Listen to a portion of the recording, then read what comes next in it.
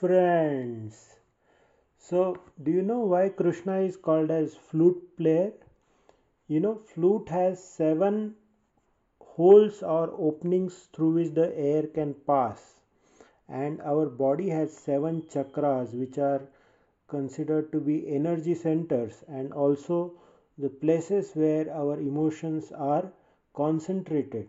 And paying attention to these energy centers gives one freedom from the negative emotions. So when Krishna was playing flute and all the gopis and gopas were so mesmerized by his flute, it also means that he was engaging them in the meditation on the seven chakras, and their bodies were so hollow and empty like flute. So that is why it is that beautiful feeling of meditation which is what they loved. And of course he would also play the meditative flute music.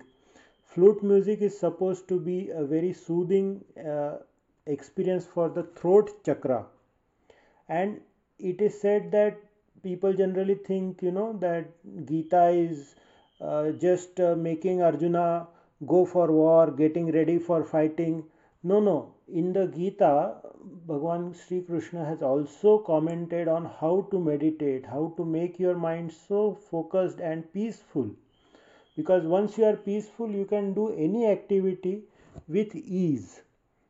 And that is what is yoga karmasu kaushalam.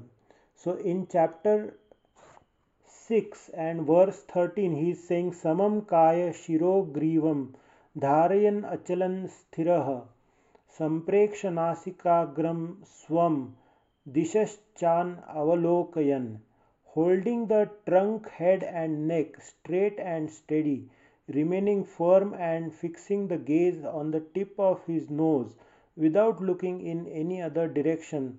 That is how the yogi meditates. So in the Bhagavad Gita, Bhagwan Sri Krishna has also told you how to meditate.